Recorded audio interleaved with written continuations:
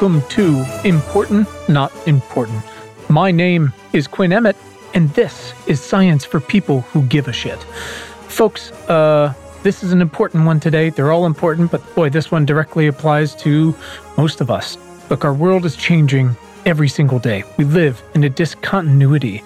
We live in a transformational moment. There's a lot of really good stuff happening, a lot of really scary stuff happening. We're going to give you the tools today to feel better and to fight for a better future for everyone.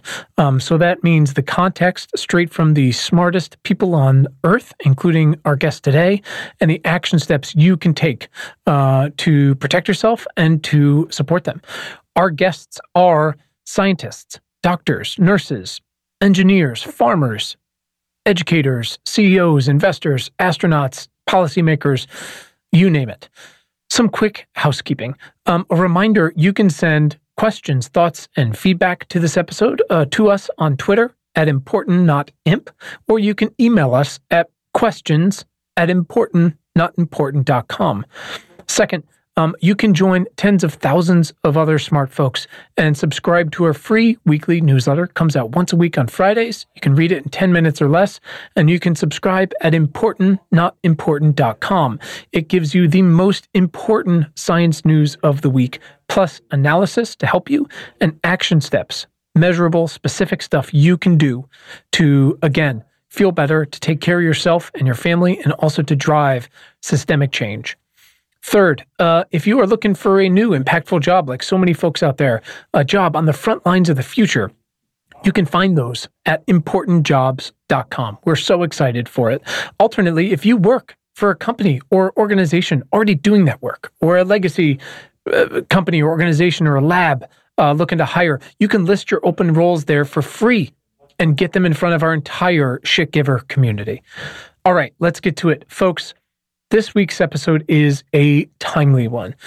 We are going to help you understand, as far as the best in the world know, what's in wildfire smoke, what we know and think it does to your body, your kids' bodies, your nieces, your nephews, your students, your patients, your grandparents, your parents, and most importantly, what you can do to stay safe.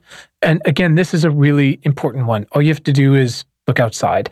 But maybe you live in New York or Boston or the Mid-Atlantic or Maine. You got your first ever air quality warning. Maybe you think the smoke is less harmful because, yes, sure, my sky is red and it looks like Lord of the Rings, but I'm all the way in New York and that smoke drifted 3,000 miles to get to me. Turns out very much not the case. My guest today is Dr. Mary Prnicki. And she is the person you want to listen to about this stuff. She is on top of it. She's been doing it for a long time. She's living in it. She's the director of air pollution and health research at the Sean N. Parker Center at Stanford. She works in immunology. This is what she does. What does wildfire smoke do to our bodies and our immune systems? Look, I don't have to tell you the main action step here. Until we decarbonize everything, until we learn to manage our forests like the indigenous people did for thousands of years before we showed up and ran over everything and made our cities too expensive to live in, so people were living in the actual forests. Until we do all of that, this is something we're all going to be increasingly living with, no matter where we are. Look at Siberia, look at the South America. So folks, please listen to this, take care of yourself, and please share this one to help as many people as we can. Huge thanks again to Dr. Prnicki and our entire production team for coming on the show and getting this thing knocked out and into people's hands as soon as we can do it. And if you haven't been listening recently, folks, you've been too busy, go back, check out our recent incredible conversations about the future of mosquitoes, how to invest with climate in mind, how to find out if the universe is going to end, what happens when trees talk to each other, and of course, how you can help beat poverty. And finally, make sure to hit the subscribe button on your phone right now so you're ready when our next conversations drop. We've got incredible episodes coming down the pipe. Conversation with Alex Steffen about how to think about the future, with queer brown vegan Isaias Hernandez himself, with Twitter's new ethics chief. You're going to want to hear these. You're going to want them to be delivered right to your phone. Go ahead and smash subscribe now. My guest today is Dr. Mary Prnicki, and together, this one's a little more timely. We're going to try to help you folks understand wildfire smoke, what it is, what's in it, as far as we know. And again, as far as we can tell, and by we, I mean Dr. Pernicki, I'm on the receiving end, just like you folks are, what it means for your health, your kids' health, should you have them, grandparents, and more. Dr. Pernicki, welcome. Thank you. Thank you for having me. Absolutely. Could you do me a favor? Tell the people real quick who you are and what you do. Sure. So my name is Mary Pernicki. I'm the Director of Air Pollution and Health Research at Stanford University under the Sean Parker Center for Allergy and Asthma Research. So we're an immunology lab, and we look at the impact of air pollution and wildfires on health, specifically immune health. Fascinating. I think just that in itself, that your immunology lab has probably got some people's ears perked up, because I imagine there's some folks, even we get pretty nerdy audience here, but I imagine there's still some folks going, wait a minute, that doesn't sound great. So I look forward to digging in on this. Dr. Pernicki, do like to start. We've done, 120 of these or so. We ask one question to set the tone a little bit. It's a little self-serious, a little tongue-in-cheek, but it's fun. People usually cackle to start with. But instead of saying, what's your entire life story, we like to ask, Dr. Pernicki, why are you vital to the survival of the species? I'm not sure I am, but I do feel like the research that we do does potentially impact a lot of people, especially given the wildfires in the West and actually worldwide with climate change. Sure. Clearly something we're going to be dealing with for a little bit, not just in this moment. I gotta say, that is why I wanted to thank you for that answer, by the way. Most people do just cackle and say, I'm not. But then sometimes I get something bold and thoughtful, because we talk to some incredible humans and they're out there for a reason. So, but like you said, this is now affecting everybody. This isn't just, the forests around Silicon Valley that are on fire. It's a lot of places. And, I try to use this show, not just for my own interest, but as a platform to have conversations about the biggest science-based issues of our time. And I do try to make the conversations usually something a little more evergreen. So less like, holy shit, this is what's happening this week, and more, here's some context for something we're all going to be dealing with as a species, with our ecosystems for a while. And as we get to with our bread and butter, the most impactful actions you can take to drive some systemic change and to feel a little better yourself. This one is a little bit of both. And so I'm really glad we're doing this, because I think it will be able to help people, because it's not difficult now to look outside almost wherever you are, or one of these increasingly popular and prevalent, where the fires are burning right now maps. I mean, the New York Times has one, and to smell that smoke. Right. So many of the fires are burning in the West, but thanks to the jet stream, you've got places like Maine putting out air quality warnings. And I think it's being on the East Coast for a lot of this year has been very disorienting for a lot of people here, but it's very serious. And I know that I understand, and perhaps incorrectly, but I'm excited to be educated, that we're very much in the throes of understanding the ramifications of these things. So, we've been living with versions of regular pollution for a while, as they call it PM2 and nitrogen dioxide. And you see California in the old days, and still in London and New Delhi, they've, got air pollution from industry and transportation, agriculture. But this wildfire smoke seems like it's something new to a lot of people. So if we could take a step back, because again, my first goal is always to give people sort of not lowest common denominator, but real context before we get too nerdy with it. Could you actually define for everyone what we talk about with sort of, again, this is terrible, but regular pollution, PM2, and sort of where that comes from, so that when we differentiate for wildfire smoke, they can really understand what we're talking about? Sure. You mean talk about what particulate matter is and where it comes from? Yeah, sort of when people say, this is what's been causing asthma and this, and comes off roads and tires and stuff like that. Okay. Yeah. So when we talk about air pollution, there's a variety of pollutants. Mm-hmm. Probably the most research has been done on particulate matter. And the number denotes the size of the particulate matter. So PM 2.5 are particles that are 2.5 microns and smaller, whereas like PM10 are particles 10 microns and smaller. And the reason that the size makes a difference is because the larger the size, the less it can impact our airways. So PM10 goes about halfway down our airway. PM2.5 is small enough to go all the way down to the base of our lungs and then cross over into our bloodstream. And so the thought is that the smaller the particle, there's also ultrafine particles. The smaller the particle, the more damaging, because the more it can penetrate. And so a lot of the research is focused on air pollution and looking at PM2.5. And, it's without a doubt shown globally, the more you're exposed to chronically, the shorter your lifespan and the lesser your quality of life. So that's just, you can look at a graph showing different parts of the world and how much exposure people get, and their lifespan is shorter if they're exposed to more.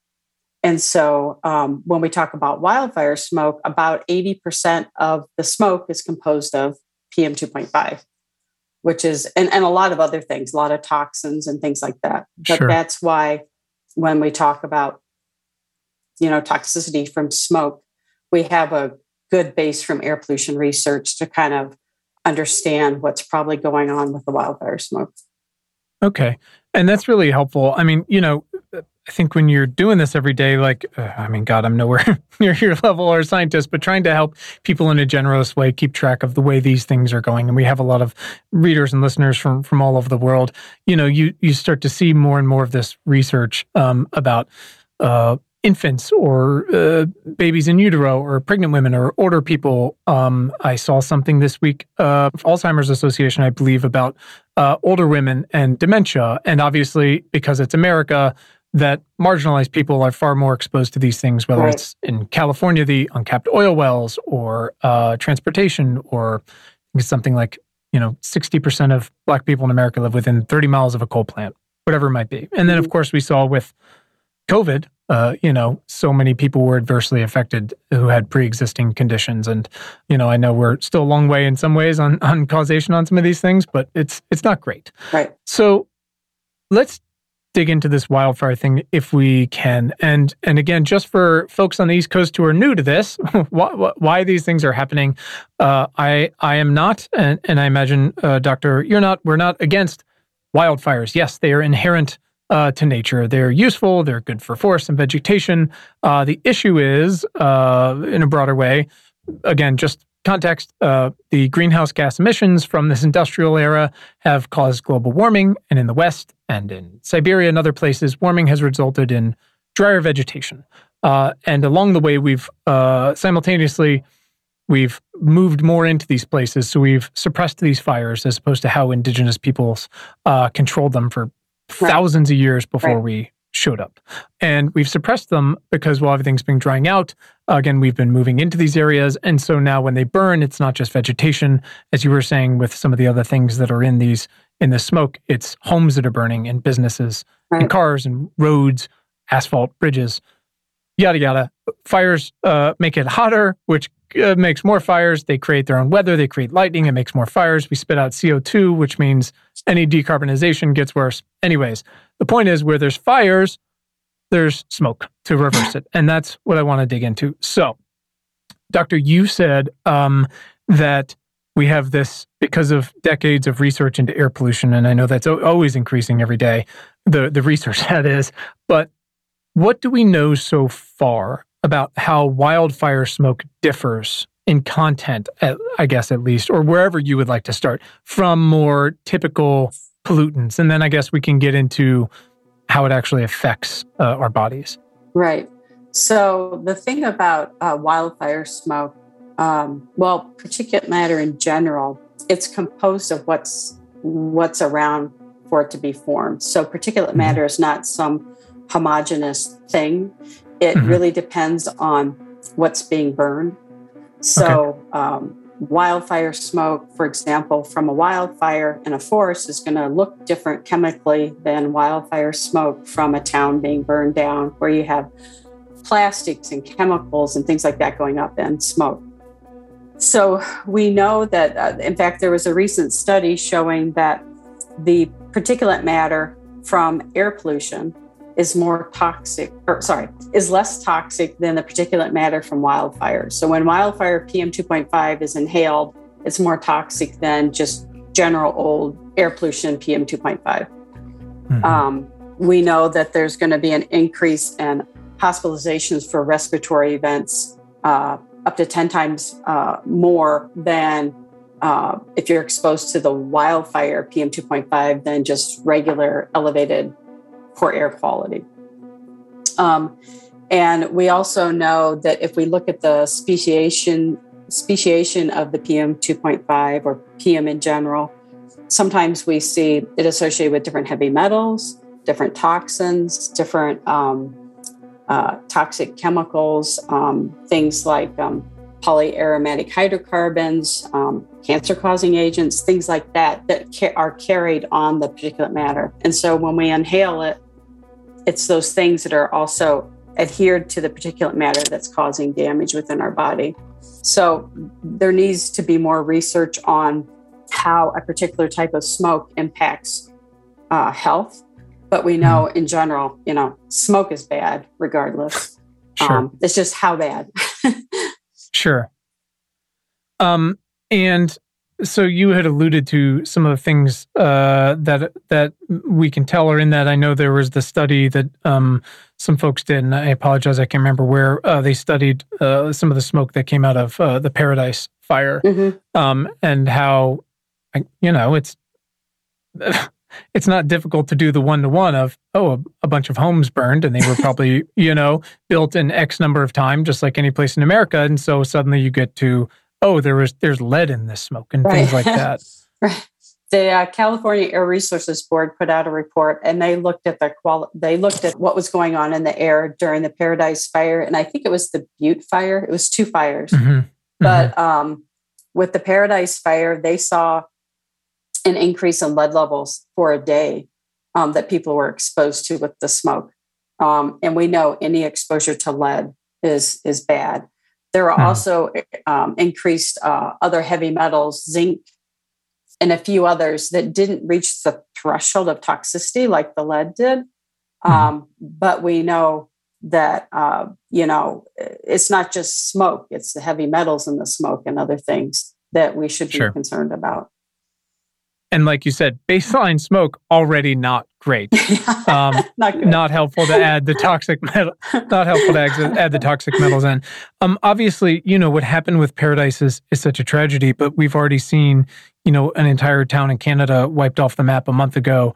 It's entirely possible, as most things throughout my day, that I'm incorrect on this or somewhere off base. But I imagine that a percentage of these fires, certainly, if not most of them, are not directly burning homes and cars and things like that, or yet. But so they're burning more of our forests and our state forests and things like that.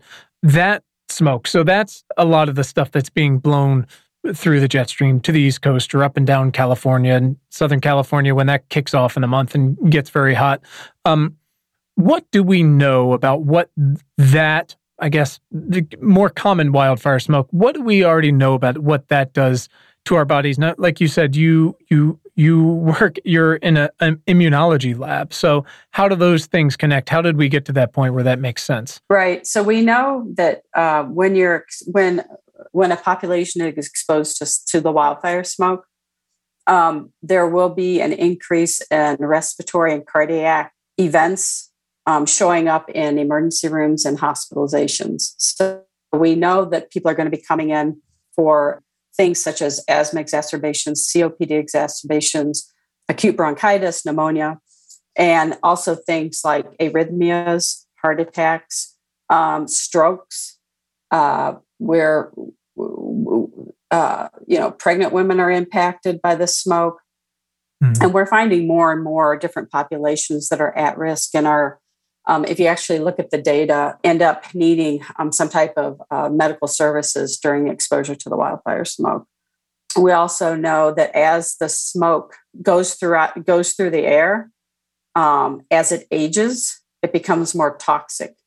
So we know that breathing smoke produced the same day is not as toxic as breathing that same smoke as it has aged a few days. And it has to do with the production of free radicals and things like that. But, there's just nothing good to be said about breathing the smoke, whether it's, whether you're directly by the source or, it travels, which it can travel thousands of miles, right? Sure. It can still cause problems.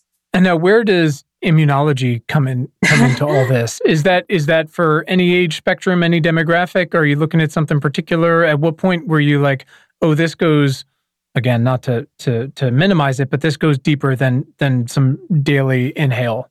Right. Well, so a lot of diseases, their basis kind of comes from problems with inflammation or, problems with your immune system. But the way that we tie in is that for over 10 years, we've been doing air pollution research, looking at kids exposed to elevated air pollution and looking at their immune system. But then more recently, we've looked at both kids, teenagers, and now we're studying other populations like firefighters, looking at how exposure to the smoke impacts their immune system, impacts their, the association with a subsequent disease. So what we know, we did a retrospective study looking at kids, just 6 to 8 year olds, that were either exposed to a prescribed fire, which is a controlled fire, Sure. and, helps alleviate future wildfires. Sure. The smoke from that versus the smoke from a wildfire. And these were kids about 60 miles away from the fire itself. Mm-hmm.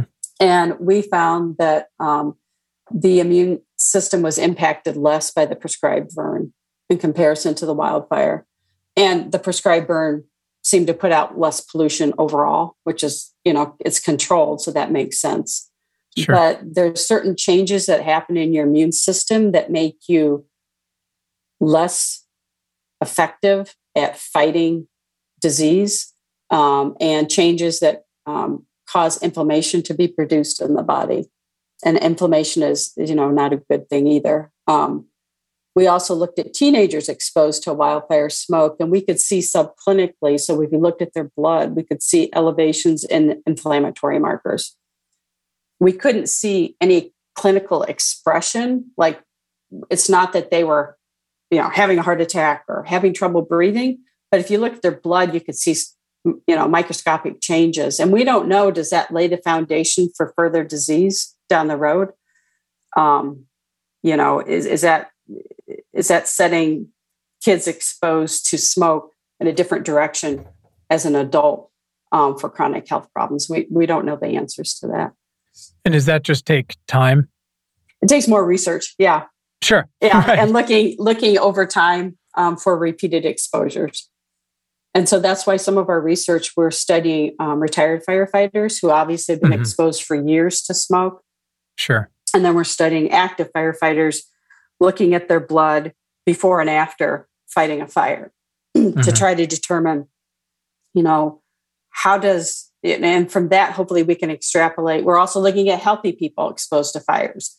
How does that impact us acutely, and does it impact us long-term? Well, the good news is you've got about 10,000 firefighters to choose from on any given day. Yeah. We're all making about $1. So when you say, and obviously this probably varies quite a bit, but at least for the research you've done, when you say it's been studying kids, for example, you said 6 to 8 years old or teenagers that have been exposed, and the fires were, I believe you said 60 miles away. When you say exposed, is that over an hour, over a day, over a week, over a month? What are we talking, like, sort of what's the threshold of exposure to see some of those immunological adjustments, I guess, changes? I believe whatever the medical term the is. Fire that we looked at, I think that wildfire lasted, I want to say 1 to 2 weeks. I'd have to double check, but it was 60 miles away. And it was a retrospective study, but now what would make it needs to be replicated and look prospectively, like as it's occurring in time, sampling their blood repeatedly, which is something that we're doing, and looking for changes, if that makes sense. No, of course. Thank you for dumbing it down for me. I greatly appreciate it. So how much do we feel like, and again, I know both you're among the most preeminent in this, but also it's still relatively early days on this. What do we know about how much proximity matters for, I guess, exposure / level of toxicity?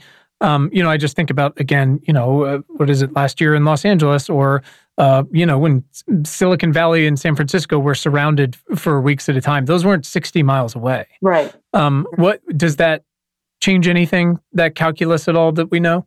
Well, the higher the level of PM 2.5, it's presumed the more toxic, so last fall, some of the areas had, elevated PM 2.5 levels up to 500 AQI, and, huge amounts of pollution in the air.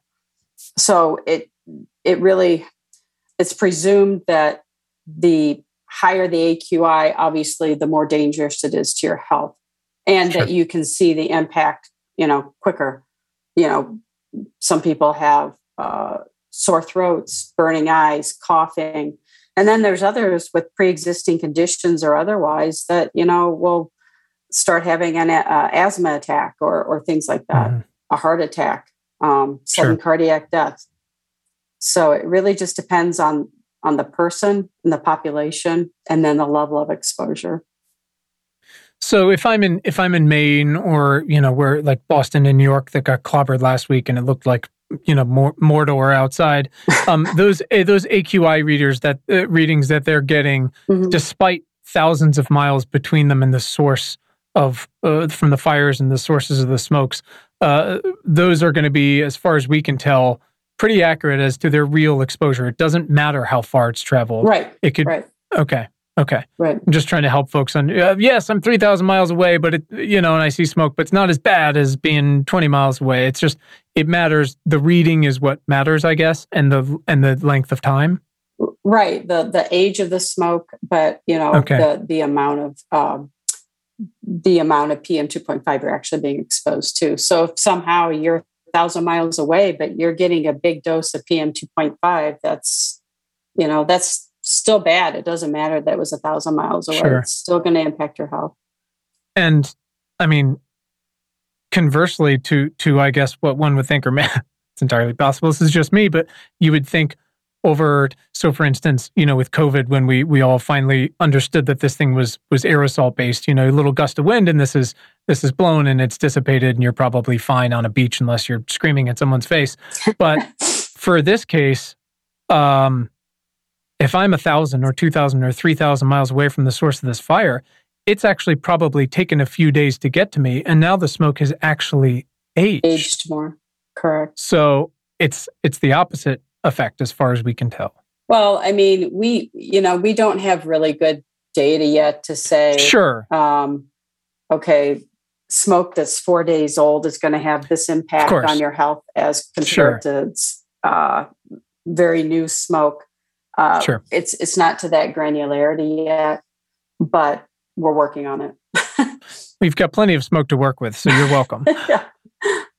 So talk to me about folks with pre-existing conditions. So we've talked about kids a little bit and some potential, you've seen some markers that could potentially lead to long-term immunological changes. And again, look, my kids are young, but they're white privileged kids who are going to be fine. I don't want them to be exposed to this. I, again, was a young white privileged kid, but I had exercise-induced asthma. And I was a swimmer, and I probably went to the emergency room, 15 times in 5 years in the back of an ambulance. And I remember EMTs working on me in front of all my swim teammates, and how horrible that feeling was. And that was just an internal thing. That wasn't because of any external exposure or anything where my family lived or what it might have been.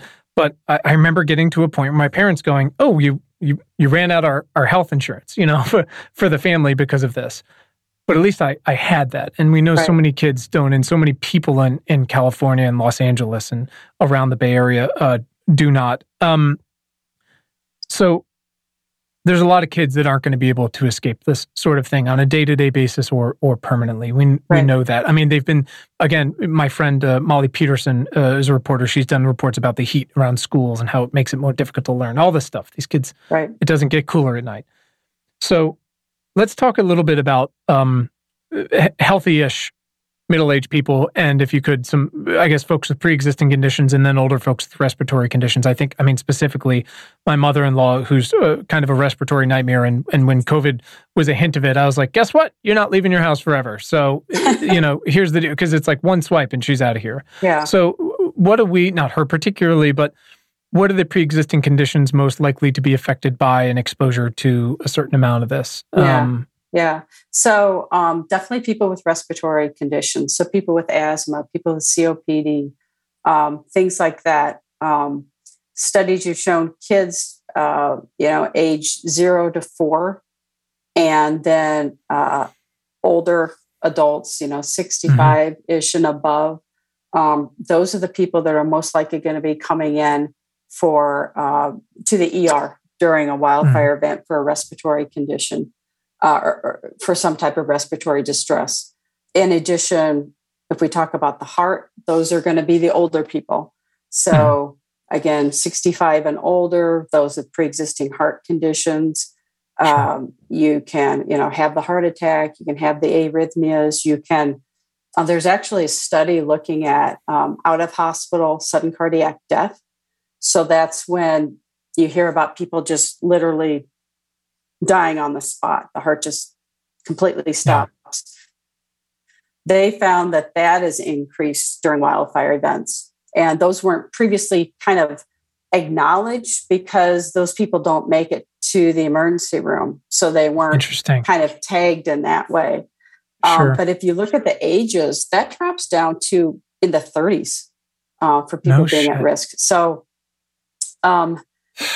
that's obviously a problem. People with strokes, that's going to be the older people, that might have a stroke due to the wildfire smoke.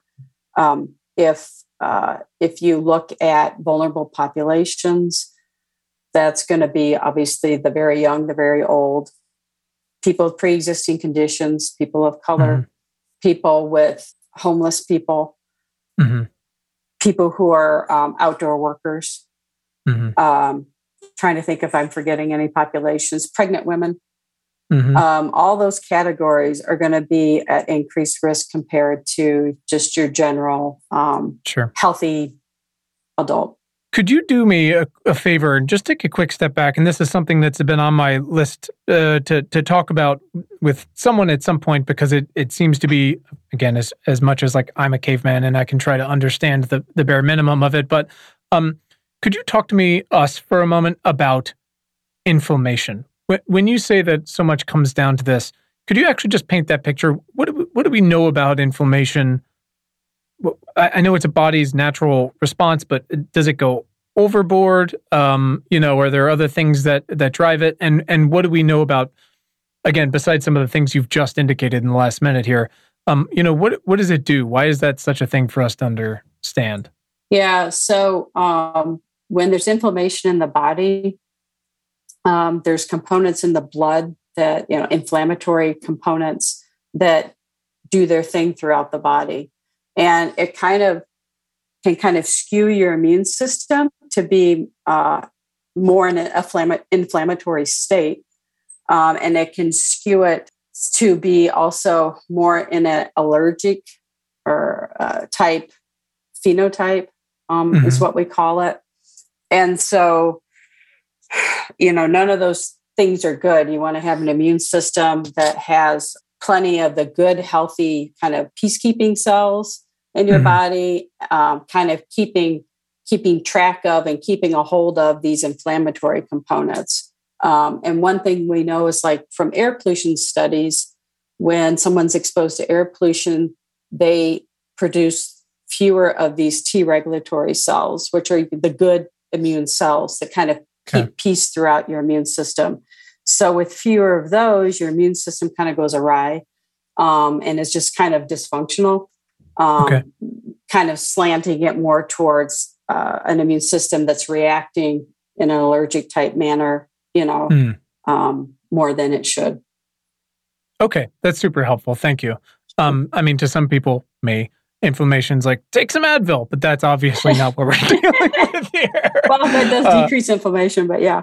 Sure. But clearly we're on another level here. Yeah. So I want to talk just for a moment about I stole a word from another sort of futurist generalist who primarily works on climate stuff, because it is a great word for what we're starting to go through, what a lot of folks have already been going through, but really what's going to happen over the next 10, 20, 50 years here. And he uses this word that we're in a discontinuity. And it's that there's just so many systems that we've either purposefully designed or inadvertently compounded over time, and how these things will intersect from, again, what happens when a respiratory novel virus shows up and it attacks a bunch of people with pre-existing respiratory conditions and such.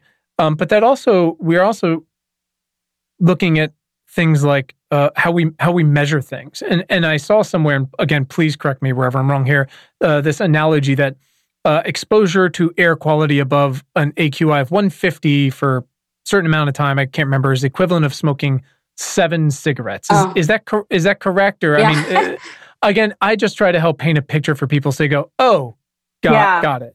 Yeah. In Australia, they call it the SIGI index. So they'll say today the air quality is 4 SIGIs.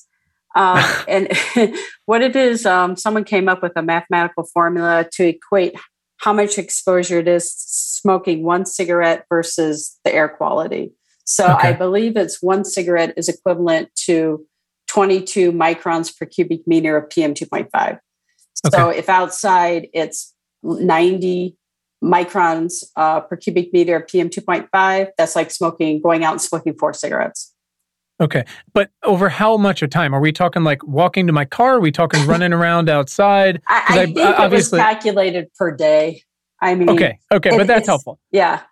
Just a range, so people aren't like over a month, or you've got 12 seconds to get to your car. Yeah, no, I think it's like going outside and hanging out for a while and you're breathing that in. It's like, smoking 4 cigarettes. Okay. Yeah. You've smoked 4 cigarettes today. As usual, America, we're using an arbitrary number instead of something that's profoundly more helpful and illustrative of the actual event. It does help you visualize, what you're doing with your lungs. Because people understand cigarette smoke a lot better.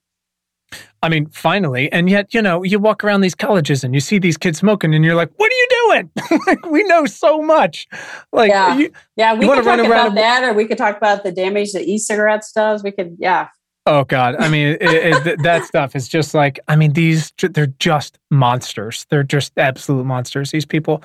So I'm curious, though, again, about those measurements, whether we're talking the SIGI scale, was it? Or how do they frame it? The SIGI index, the SIGI scale. Right, the SIGI index versus, analogized to our AQI, the things you see on Purple Air and all that kind of stuff that we're able to all see now. Now that we're understanding more, again, it's not every fire that has lead and all these toxic metals, but many more of them have. And if it's near roads, it's asphalt and things like that. How much were those scales and those ratings rated for old pollution versus some of these newer things? Like, do those change? Is it 150 plus when it's got some of these more toxic metals? I'm curious, do we adjust that? You mean, so you're asking how accurate is the AQI scale? Yeah, I guess for this new era where basically just like a greater variety of man-made shit is burning. Right. Essentially. Right. Well, I mean, some people would argue that maybe the AQI scale should be more conservative. And I also think that it really depends on the individual. Like if you're experiencing symptoms, it doesn't matter what the AQI is. Get inside, Sure. Breathe clean air.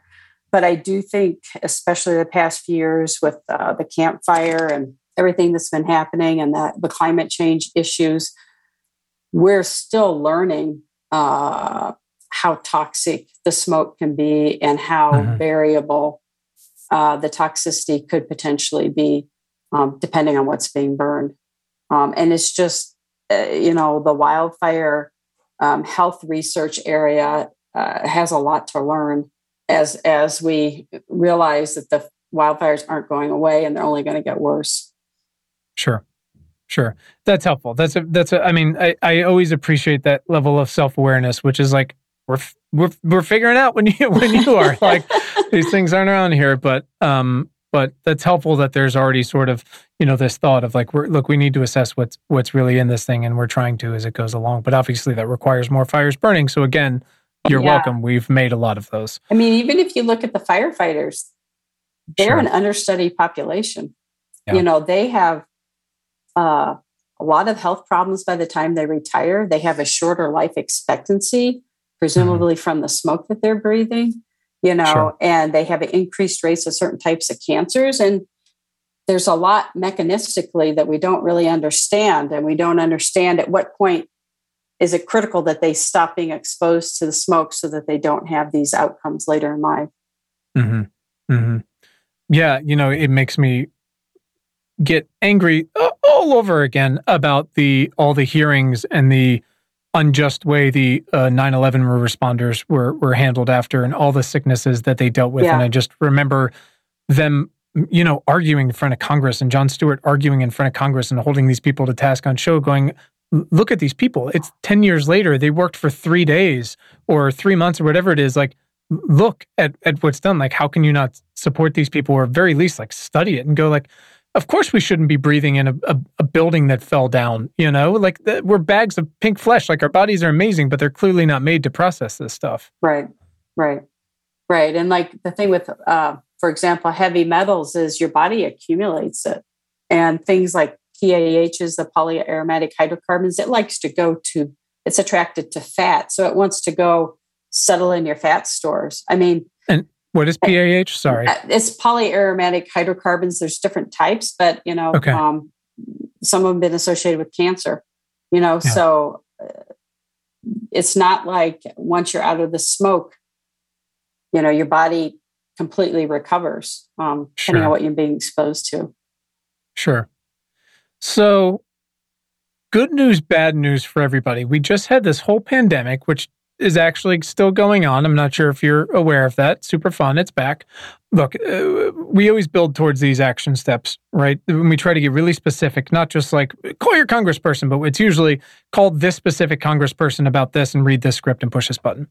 We know the best ways to reduce exposure to wildfires and smoke are decarbonizing and electrifying everything we can find, and burying all PG&E's power lines wherever we can, and right, and listening to indigenous people who are like, we've been telling you, like, we had this under control for a long time. Obviously, those haven't happened for a reason. They're incredibly expensive. The clock is ticking in a different way now, but they're going to take a while. But to protect one's own health, my mind goes to masks. Everyone's got these wonderful cloth masks that we've gotten, and some of them have filters. They've cut them from vacuum cleaners, or now there's whole industries they're making them.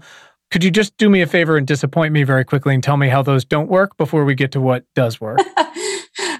So cloth masks, surgical masks, they give you a small amount of protection, not nearly what you need for wildfire smoke. Okay, so great. Everyone can keep those for COVID. You'll need something else.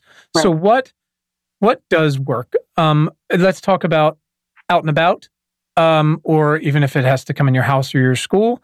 What can we wear on our person, and then we can get into, I guess, residential and commercial type equipment. Yeah, as far as what to wear, it needs to be an N95 mask, because that will filter the small particles. The thing you need to be aware of, though, an N95 mask does not filter gases. And so part of wildfire smoke has gases. So that's still an issue. That's why it's always better if you can just stay out and away from the smoke. It's better to do so. The other problem with the N95 masks is you'd have to have a perfect seal, right? Which is not possible to do, especially long term. For kids, it's super hard. If you have facial hair, you don't get the right seal. And so the masks are great, but they're not really the end all and be all. It's better to be away from the smoke. It's better to be inside, assuming your air quality is good inside, and to just not mess with it if possible. I think it reminds me of again, all of these incredible frontline medical workers who, look, we've all seen the incredible diagrams online and the modeling of if you're at this part of the restaurant and this person's got COVID and they cough this way, like you'll get this, but wear your mask and it's as tight. And it's the same, but when we've lost so many nurses and doctors and support staff because they're inherently in an environment where they're just surrounded by people who are infected and breathing that stuff. And I imagine that's the equivalent of this smoke. It's not this single direction puff coming at you. It's that if you don't have this tight seal, it's getting in. And like you said, and gases. Yeah. Yeah. I mean, it's better to have it than not have it, but it's not a perfect solution by any means. Do we know anything about, again, let's use that 150 number, or whatever you would prefer, because I'm a moron. How long is an N95 mask going to cut it if we're outside doing, walking or at a kid's game or whatever it might be, or if we're working at someone who has to work outside?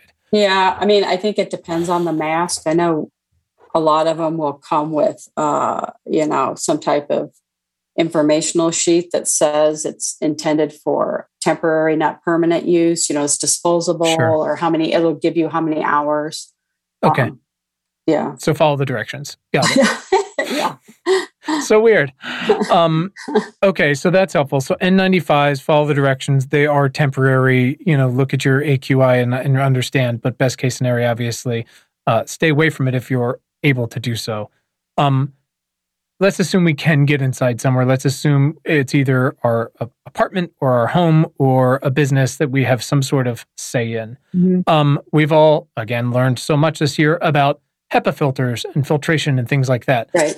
Where schools, they have, and this is the thing, right? So many schools have spent so much money over the past 6 months putting in windows and bringing in fresh air. Fun fact, that's not great when there's wildfire smoke outside. So now we're talking about filtration, I imagine. Right. What is going to cut it? What is helpful? What is not? Any ideas? Yeah. Well, I'd say number one, when you're talking about indoor air, know what your air quality is. Okay. To my knowledge, there's no standard method to measure indoor air quality in our schools or businesses. So you kind of got to start with what that number is, because there's a lot of factors of the building, how drafty it is, and how good their HVAC system is. If they have an HVAC system, all those types of things will impact how well. If you have a MERV 13 is considered really good, but if your building has the right amount of filtration.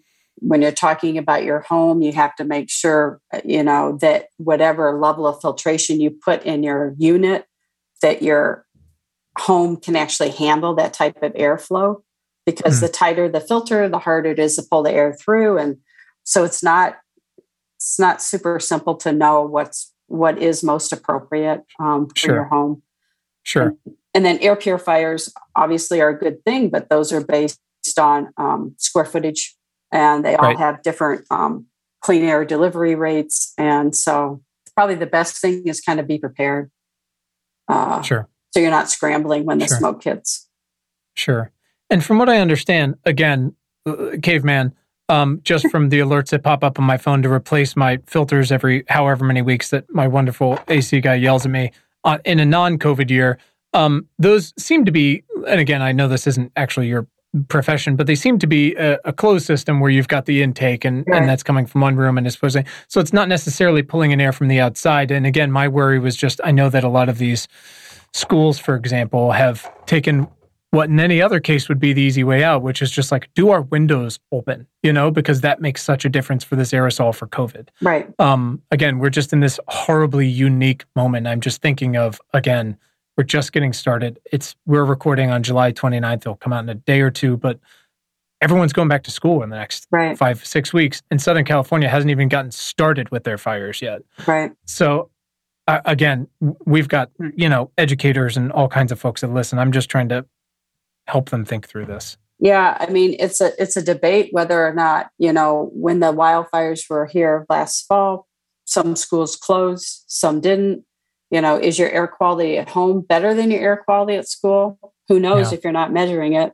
And to make that decision of, what to do with the schools, it's a huge Yeah. It's a huge issue.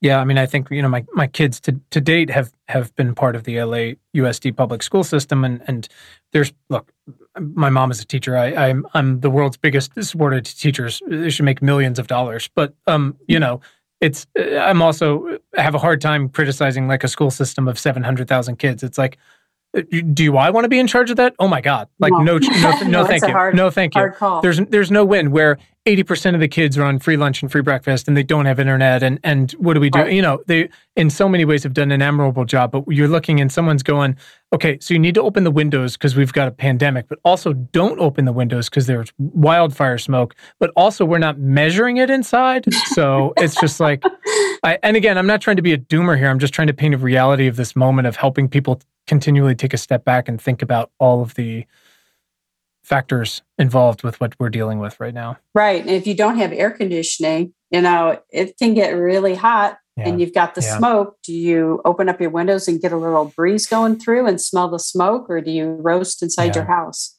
Especially older people, it's a huge issue. So I know a lot of folks have bought these, and I got one, the purple air monitors, and from what I can tell, they're pretty good for consumer side. I don't need you to promote any specific business or product, but do those also work inside that sort of thing? At least, is that when you say we're not measuring the air, is that the kind of thing we should be looking for? Something different. Purchase purple air monitors for indoor or outdoor. Oh, okay, cool. Yeah. And some of the air purifiers come with their own little air pollution monitor on it, so you get an idea of quality. Okay, that's super helpful. Yeah, by the way, entirely other conversation I just remembered is gas stoves, which turns out like real bad. And then I remembered like my ventilation hasn't worked on mine in 20 years. I'm like, I just can't even think about that right now. Doctor, I do want to get you out of here in just a minute here. I'm going to ask you a couple questions that we ask everybody, but last thing, any other like facts on the ground, anything sort of practically, operationally that you would like folks to be aware of that we haven't covered? Because again, I'm trying to treat this as all of these as sort of a public service type thing, but this particular conversation, like this is happening, like, again, I know this isn't your specific job, but like, what can we be doing better while we acknowledge that there's certain elements of this that are just out of our control for a lot of folks? Yeah, I mean, I would say, if you do have something like asthma, get your inhalers filled and ready to go. Okay. Also, I would say, if there's a wildfire and you're experiencing a lot of smoke, your community, check on your neighbors, especially the older ones, because, maybe they could hang out at your house for a while and have some clean air. Sure. So I would think anything you can do to, the homeless people, they're out in it. That's a whole nother subject. So I would say just have concern and compassion for other people that may not be as fortunate as you, being able to get away from the smoke. Sure. And again, I know this isn't your specific thing, and I don't want to give out specific medical advice necessarily, but people with more pulmonary conditions, cardio stuff, do we get the home paddles or what else can they do to be aware besides like get to the ER if you have to? Yeah, I mean, anything I would else? say, I mean, if you have a condition you're concerned about, reach out to your doctor and maybe do it now. Because it's probably coming if it hasn't already hit, at least if you're out here in the West. And if your doctors, so many folks, again, on the East Coast come back are dealing with this for the first time. If you're a doctor who hasn't really ever like spent a lot of time looking at this because it's never been part of where you are there specific resources where they can get a little up to speed on what's going on? There are organizations. There's physician organizations that are focused on climate change. There's some pushes to do medical education, and things like that. The some good resources would be, the EPA has a website. If you're in California, even if you're not in California, the California Air Resources Board. A good one is the American Lung Association. They put out a report every year and list every city and how they do on air quality. But they also have resources for wildfires. So I would start with some of those. There's actually, if you Google it, a lot of worthy resources where you can find out more how to protect yourself from smoke or things to be aware of. Okay. We'll throw all that stuff in the show notes for everybody as well. Yeah. That's all just profoundly helpful. I really appreciate it. I think there are a lot of folks, again, maybe this is their first time and they're very at the least disoriented by what they see and what they feel and what they smell. But I think there's a lot of other folks that are obviously, again, after this year, look, even if you got a light case of COVID, a lot of people now have some sort of long COVID or pre-existing condition of some sort. And this is just another added thing that makes you go like, well, what am I supposed to do? So the research shows that there's an association between COVID rates and air pollution levels. Awesome. So you're on the right track. Good times. So it's always great when the conversation goes exactly like I'm expecting it to. My wife this morning was like, I was like, hey, maybe she'll just be like, it's not that bad. She's like, I don't think that's the way it's going to go. So, all right, I have a couple last questions for you. And again, I know this was all very quick, so thank you for doing this. But you are doing some incredibly meaningful work. And obviously, it's going to affect and help so many people over a long period of time here as we fix our macro issues. Doctor, when was the first time in your life when you realized, as either yourself or part of your group, when you had the power of change or the power to do something meaningful? When was the first time in my life that I realized I wanted to? Is that what the question was? Sure. Wanted to, or that you had the power to do so, or you looked around and said, oh shit, I did that, or we did this, or I'm part of this cool thing. Well, it's not related to wildfire research. But, it doesn't have to be. Okay. So I took time off from my career. My children have severe food allergies. And I decided when I was going to go back, I was going to, study something I was super passionate about, and hopefully help change, make it better. And so that's how I got started at the immunology lab, looking at allergy, asthma, and ended up being, environmental pollutants. But that was a turning point for me, just seeing what my own children went through. Sure. So you're saying you studied one entire thing, had a bunch of kids, and then you decided it wasn't enough and to do even more? That's great. I'm like a guy with a podcast in a half-finished room here. Well, that's wonderful. And that's pretty awesome. It's my children are very young and reckless, but it is easy to be inspired by them on a pretty daily basis. Doctor, who is someone in your life that's positively impacted your work in the past 6 months? Well, I would have to actually say my boss, my mentor. Good answer. She actually just went to spend time at the World Health Organization in Geneva, trying to, make progress on climate change and the impact on our health on a global level.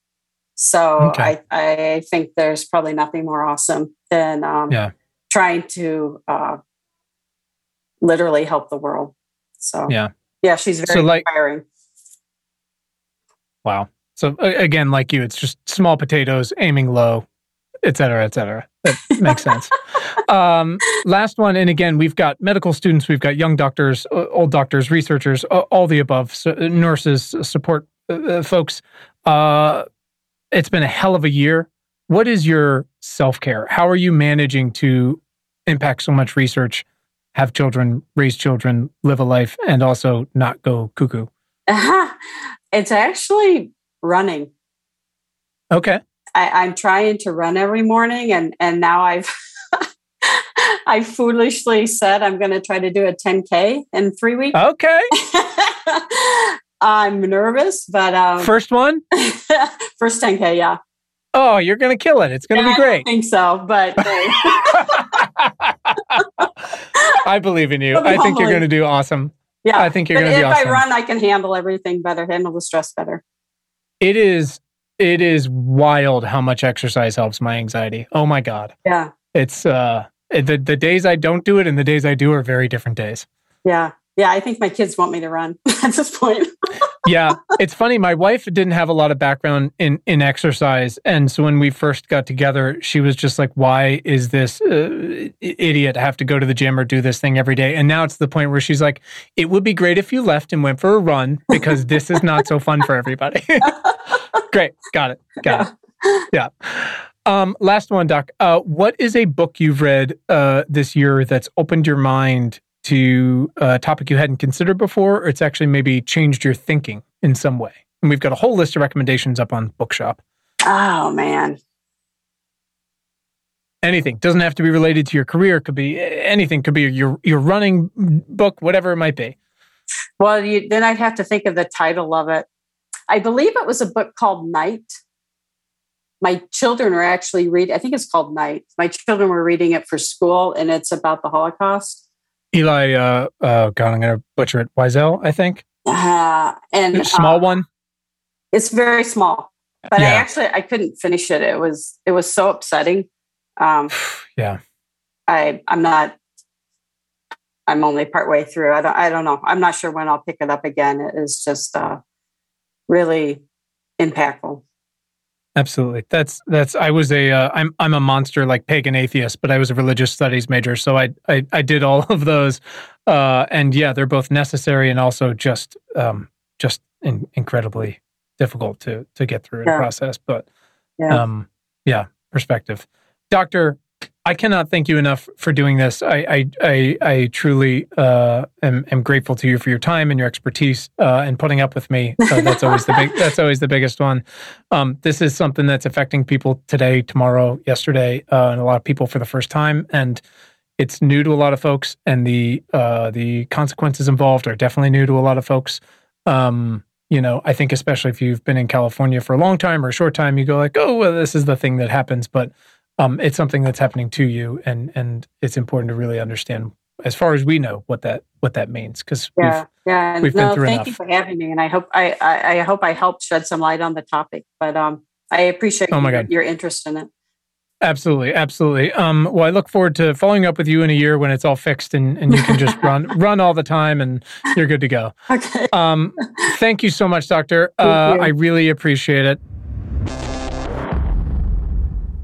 Thanks to our incredible guest today, and thanks to all of you for tuning in. We hope this episode has made your commute or awesome workout or dishwashing or fucking dog walking late at night that much more pleasant. As a reminder, please subscribe to our free email newsletter at importantnotimportant.com. It is all the news most vital to our survival as a species. And you can follow us all over the internet. You can find us on Twitter at importantnotimp. Just so weird. Also on Facebook and Instagram at Important Not Important. Pinterest and Tumblr, the same thing. So check us out, follow us, share us, like us. You know the deal.